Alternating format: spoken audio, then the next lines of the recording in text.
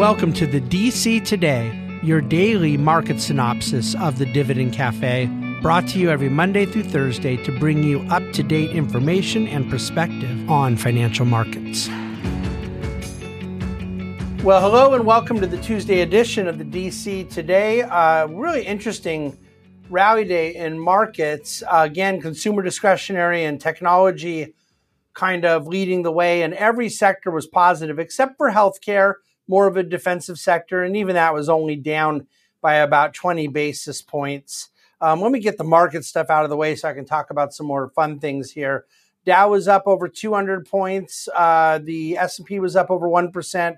NASDAQ up over 1.5%. The 10-year Treasury was at 3.77, up 5 basis points.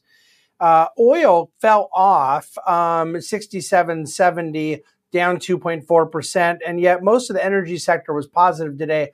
I suspect you may have had some rolling of futures there, but regardless, really big day overall in risk assets. There are some economic data points that I wanted to go through. Durable goods were up 1.7% in May, and that was double what was expected.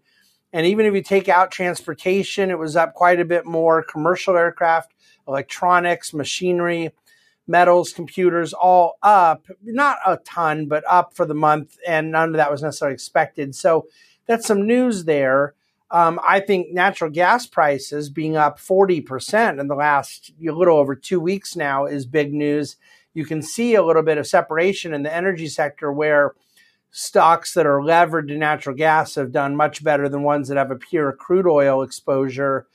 I think one of the energy bear arguments, those that have been negative on the space, has really dissipated around this concern about debt and leverage, and that the movement higher of interest rates posed a big threat. There was a survey I read this morning from the Dallas Fed of 150 oil and gas company CEOs indicating only 20% of them see an impact from tighter credit conditions impacting their business. So I really do think that the kind of wall of worry that existed with debt levels during the 2020 moment of energy seems to be in a very different environment now, as you have interest rates that have gone all the way from zero at the Fed funds level to the mid fives, and the cash flows and overall health of the oil and gas business has more than dealt with that, and so it's a positive in the space.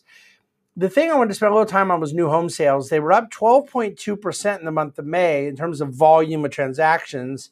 Supply is down to 6.7 months worth of inventory. It's the number they estimate if you were to sell out all inventory of available existing homes, it would take 6.7 months to do so. That number had been 7.6. But I do think that it's utterly worthless right now, the national supply data, because as is the case with pricing, you have such a disparity from one market to another. And that's always been true, that real estate is local, not national. But I mean, it's on steroids right now about how undersupplied some markets are and oversupplied some are. And I always use this analogy about trying to calculate a body temperature with one arm in the freezer and one arm in the oven. It's kind of unhelpful. Even on the pricing side, you do see median home prices. Well, let's take not existing homes, but new homes. Prices are down 16.2% year over year. And I've always said I thought there would be somewhere between 10 and 20%. But see, that's new homes, not existing. And I think that then you look at markets like Seattle and San Francisco, their data for existing homes, prices are down well into double digits and still declining further. And I think that's the way it's going to end up playing out. You will not have a national home data point that everyone is somewhere around that mean. I think that you're going to end up with much different results one market to the next. And it doesn't mean only bad markets, because Seattle and San Francisco have a lot of challenges right now. We'll see big drops, and good markets will not. Some good markets will see bigger drops too because of overvaluation and perhaps eventually inventory that gets higher, and that supply allows for a repricing. So a lot to chew on there around the housing side. There were two questions in the Ask David today, and I put both in because I'm not going to be doing DC Today tomorrow because I have meetings here in New York all afternoon, and Thursday because I'll be on a plane flying back to California. And so I wanted to get two in before I check out for the week on DC Today because I really liked both these questions. And one of them was in response to my Japanification thesis and the Dividend Cafe I wrote on Friday about low, slow, no growth being my expectation in U.S. markets. Is that a little inconsistent with me always writing against doomsdayism? In other words, is there this sort of doomsday outlook that I have been critical of, and I put data point after data point showing how silly it is for one to be this pathological pessimist, and yet Japanification can be somewhat doomsdayist? I think it's a really fair question, but I think it's important to understand the categories we're talking about. I do not view Japanification as apocalyptic. I think low, slow, no growth is totally unacceptable. But one of its problems is that it doesn't have a bang, it has a whimper, and that enables it to sort of drag on much longer. I think that us performing as an economy and as a society less than we are capable of, less than our capacity, is totally unacceptable. And yet that doesn't mean that you end up with this declining standard of living that all of a sudden feels apocalyptic or doomsday-ish.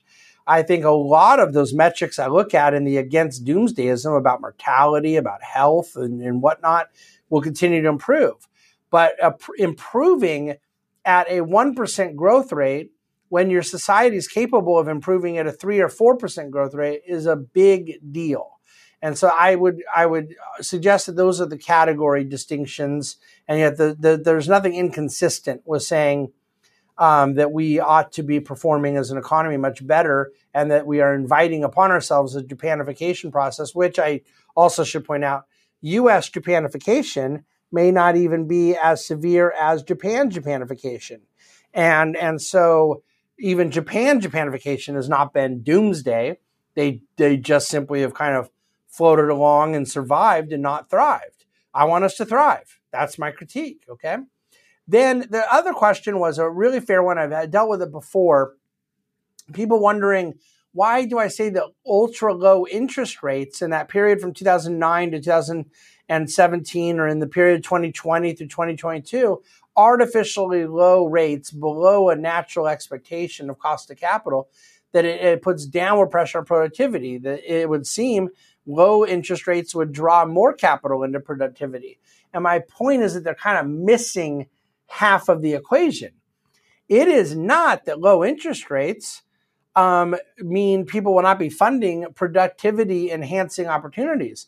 But see, a productivity enhancing opportunity is going to attract capital whether the interest rate is below natural or natural, right? There is no need to use the cost of capital to manipulate attraction to productivity enhancing investments. But low interest rates that are artificially low do attract capital into non-productivity enhancing investments, and otherwise bad ones. They distort investment and economic calculation so badly that they divert resources into investments that otherwise would not be getting them. Then they produce an incentive because risk takers can look at it and say, I can take risk, productivity enhancing investments. We love those terms, productivity enhancing, opportunity, investment. They still have risk.